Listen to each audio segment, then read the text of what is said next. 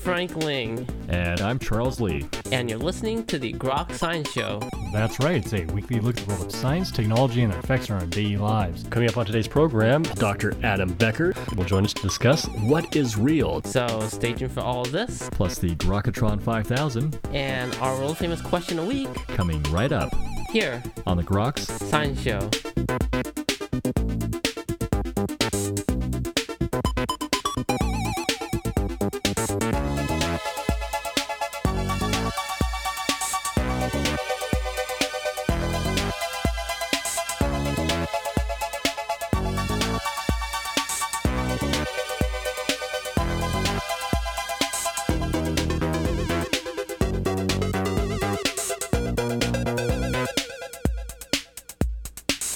Welcome back to the Groks Science Show. Well, quantum mechanics is perhaps one of humanity's finest scientific achievements. But what is the meaning of quantum mechanics?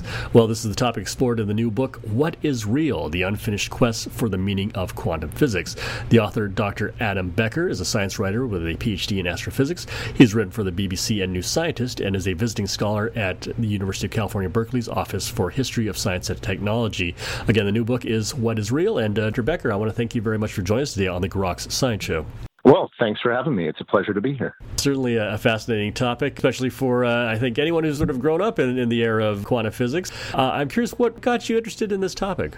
Well, like you said, we live in the era of quantum physics. It's been around for almost 100 years now. And basically every single aspect of modern technology runs on quantum physics. And so when I started reading popular science books when I was a kid, because I was, a big nerd, still am a big nerd, I read about quantum mechanics. It was one of the things that showed up in these books. And when these books talked about things, other parts of science, like when they talked about things like relativity, these things sounded strange, but the books always gave a very coherent and sensible story about what was going on. But when it came to quantum mechanics, things got fuzzy, and I was very confused. And I figured, okay, well, if and when I actually learn this subject, this will make more sense to me. And so then when I went off to college and actually learned quantum mechanics, things made less sense. It didn't make more sense. And so I started asking questions about what's going on here, what's happening in quantum physics, and by and large did not get very satisfying answers from my physics professors. And so I went hunting for better answers, and long story short, that's what led me here. Oh, well, I think anyone who's dealt with this has run up against the same thing and probably just dismissed it as being, oh, well, I must just not be intelligent enough to understand what's going on. Is there really no explanation that's... I think it's actually more that there are multiple explanations for what's going on in the world of quantum physics. What's frustrating about quantum physics is not that it's strange. There are plenty of strange theories about how the world works. At some point in history, every new scientific theory was considered strange. Newton's physics seems normal to us now, but when he came up with it, people thought it was strange. So it's not that quantum physics is strange, it's that it's difficult to decipher what it's actually saying about the world around us, because some of the strangest features of quantum physics don't show up in our everyday lives, like this, phenomenon of superposition, where you can have something in two places at once. That shows up in the tiny world of the quantum, but it doesn't seem to show up in our everyday world. But our everyday world is made of these quantum objects.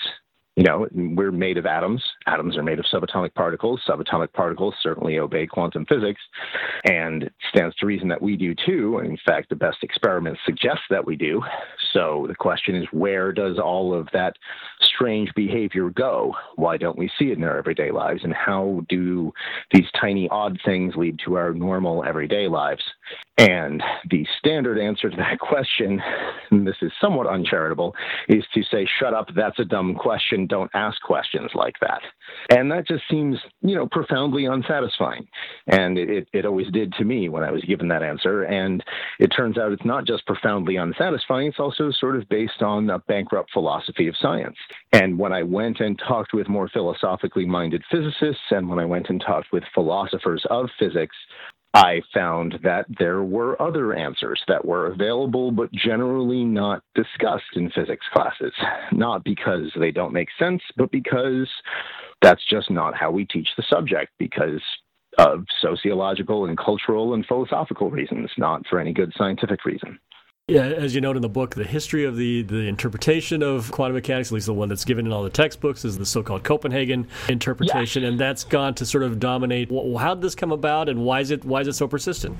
Yeah, so the Copenhagen interpretation is the thing that I just said, somewhat uncharitably, it's usually summed up as shut up and calculate, which, to be fair, calculating with quantum mechanics, you can answer all sorts of amazing questions and build all sorts of crazy things. Like you can build lasers, you can build space probes, you can explain why the sun shines or why objects stay solid. So quantum mechanics is phenomenally successful, but why and that's part of the answer to your question. Because quantum physics is phenomenally successful, this idea of just ignoring these thorny, abstract problems at the heart of the theory just didn't seem like a fruitful avenue of research for a really long time, because there was so much good work to be done. And to be fair, there was a lot of good work to be done. Like I said, most of the technology in our modern world is built on quantum physics. I mean, every single computer chip is based on the principles of quantum physics. We wouldn't know how to build integrated circuits without that theory. We wouldn't know how to build almost anything. We wouldn't be able to understand why metals conduct electricity without quantum physics. So I'd say part of the reason is just the phenomenal success of the theory. And another part of the reason is that, very early on, people questioned this Copenhagen interpretation, this sort of lack of answers. And some of them were very famous physicists, most notably Albert Einstein. But Einstein spent years looking for something that was more satisfying to him, and he couldn't find it. And so physicists were left with this choice. Either you bang your head against the wall on these puzzles that even Einstein couldn't solve, or you contribute to one of the greatest scientific revolutions in the history of humanity. And it seems like a pretty clear choice. And all you have to do that second thing is not worry about these real problems at the heart of the theory. And so after a few generations of that, it went from we don't want to think about those things to we shouldn't think about these things. We don't think about these things. And that's unfortunate, because the few people who did actually work in that area, despite the bias against it among the physics community, actually developed a lot of really fascinating ideas that have led to some really interesting technological breakthroughs and scientific breakthroughs. This is odd, because you think that even though you can make progress without understanding the underlying reality of what quantum mechanics is saying, you could probably go far, but you would think you'd go further if you actually knew what was driving everything. Yeah, that's exactly right. And there are some physicists working at the cutting edge of physics today who think that we will need to have a better understanding of quantum physics in order to come up with the next theory. And, I can't say what the next theory is going to be or how we're going to come up with it, so who knows if they're right. But I think it's very plausible that they're right. Certainly, if you look at the history of science, it's much easier to sort of go beyond the present ideas to future ideas once you have a better grasp of what your current theories are saying. So, yeah, I think that's exactly right. I mean, by not looking at what the theory is really saying about the world around us, we are probably missing out. And the people who have looked at it have found some really surprising ideas, like this idea of the many worlds interpretation of quantum physics, which has definitely become the most popular alternative to just shutting up and calculating, the most popular alternative to the Copenhagen interpretation, at least in popular representations of quantum physics. Or this other thing, the pilot wave interpretation, which is much less well known, but it says that the quantum world is made of particles surfing on waves. Which, as it turns out, can perfectly reproduce all of the predictions of quantum physics. Is the tide, do you think, beginning to turn? Do you think more people are beginning to see the value in approaching this, or is it still somewhat verboten? I think that the tide is definitely turning. I think that it started turning a few decades ago, thankfully. I think that if someone had written this book that I wrote, somebody had written a book on this subject, 30 or 40 years ago, it would have a very different ending, and it would have gotten a very different reception from the physics community. But yeah, the tide is definitely turning. 40, 50 years ago, the Copenhagen interpretation was essentially universally accepted. Every physicist thought it was correct, and there was not a general acceptance that there was some kind of problem here. I think today, a lot of physicists give lip service to the Copenhagen interpretation, but I think most physicists understand that there is something funny going on at the heart of quantum physics. They just may or may not care about it. And that's fine. Not every physicist has to care about every other physicist's work.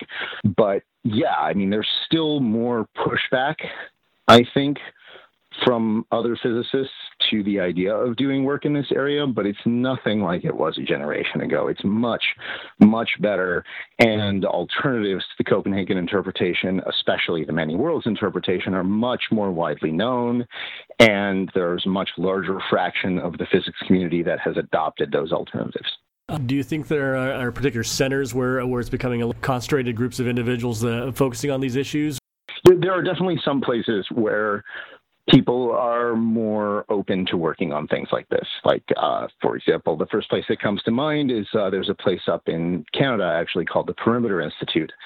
It's in Waterloo, Canada. It's in Ontario, where questions like this are just sort of the bread and butter of the Institute. It's not the only thing they do, but it's a place that's very open to talking about these things. And there are other places like that.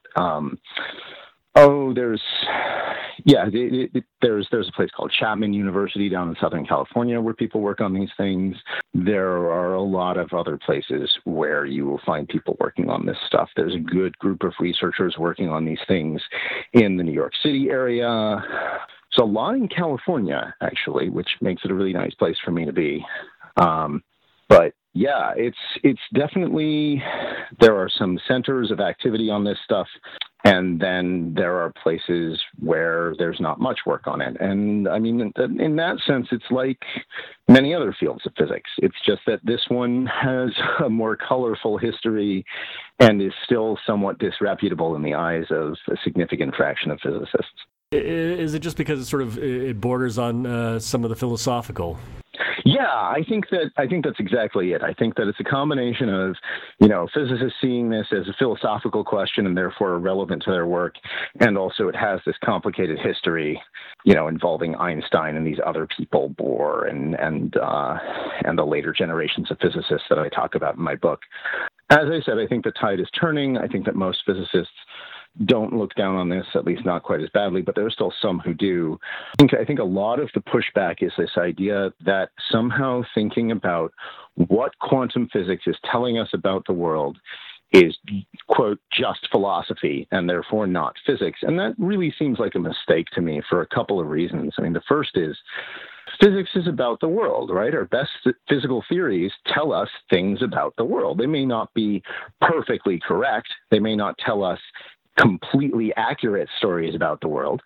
But, if our best physical theories, if a theory like quantum mechanics, which tells us so much about the world, which does such a good job of predicting such a stunning variety of phenomena, if it turns out that theory bears no relationship to anything in the world, even if it's like a tenuous relationship or an approximate relationship, if it bears no relationship at all, the success of the theory would be a phenomenal coincidence. It would be a miracle. That just seems wrong. How could this theory work so well if it wasn't somehow tied to something in the world? So there must be something in the world that quantum physics is about, even if it's just indirect or approximate. And the other thing is, physics and philosophy are and always have been pretty tightly connected. When we do physics, we end up making a fair number of philosophical assumptions, and as well we should. It's not a criticism. That's part of the job of science. We make assumptions about the kinds of explanations that are going to work. We think about how those explanations fit in with the rest of science. We make judgment calls, and these are good things for us to be doing. And part of that is philosophy. We make judgments about what kinds of things are probable and improbable, and some of those things are based on mathematics, and some of them are based on philosophical viewpoints about how the world is. I'm curious, maybe to close, do you think that the quest for the meaning of quantum physics will ever be finished or finished anytime soon? That's really hard to say. It's an excellent question, but it's It's just really hard to say. I think that eventually we will have a theory that goes beyond quantum physics. And when we have that theory will probably say, okay, this is the right way to think about quantum physics. It's this approximation to this other theory, and this other theory, this better theory, will have some picture of the world that goes along with it. And that will inform the way we think about quantum physics. And we see that, with other older theories that have been superseded by new theories. We think about Newtonian physics now as being an approximation to quantum physics and to relativity. And so that tells us something about the way to think about Newtonian physics. I think that quantum physics is eventually going to be in the same situation, but I think until that happens, I think it's unlikely that one interpretation will sort of win out over the others, simply because the theory is so, describes a world that's so unfamiliar. And it has to. There are various mathematical results in quantum physics that tell us, okay, the quantum world must be odd. There must be something strange going on. So all of the interpretations of quantum physics have something weird about them, and they must, and that's fine. The world is a strange and complicated place. There's plenty of room for weirdness. But because of that weirdness, it's not straightforward to figure out how the theory works, what it's telling us about the world. So until the day that we have a theory that goes beyond quantum physics, I don't think that we're going to have a definitive answer about what quantum physics is telling us. And in the meantime, I think it's best to be aware of all of the options. The new book is called What is Real? The Unfinished Quest for the Meaning of Quantum Physics, the author, Dr. Adam Becker. And Dr. Becker, I want to thank you very much for joining us today on the Grok Science Show. Oh, thank you for having me. This was a real pleasure. And that's all for this week's edition of the Grok Science Show. Make sure you tune in next week for more from the world of science and technology. If you'd like to contact us here, you can email us at science@groks.net. For Grok Science, I'm Frank Ling. And I'm Charles Lee. Make sure you also see us on the web at www.groks.net. Have a great afternoon and keep on grokking.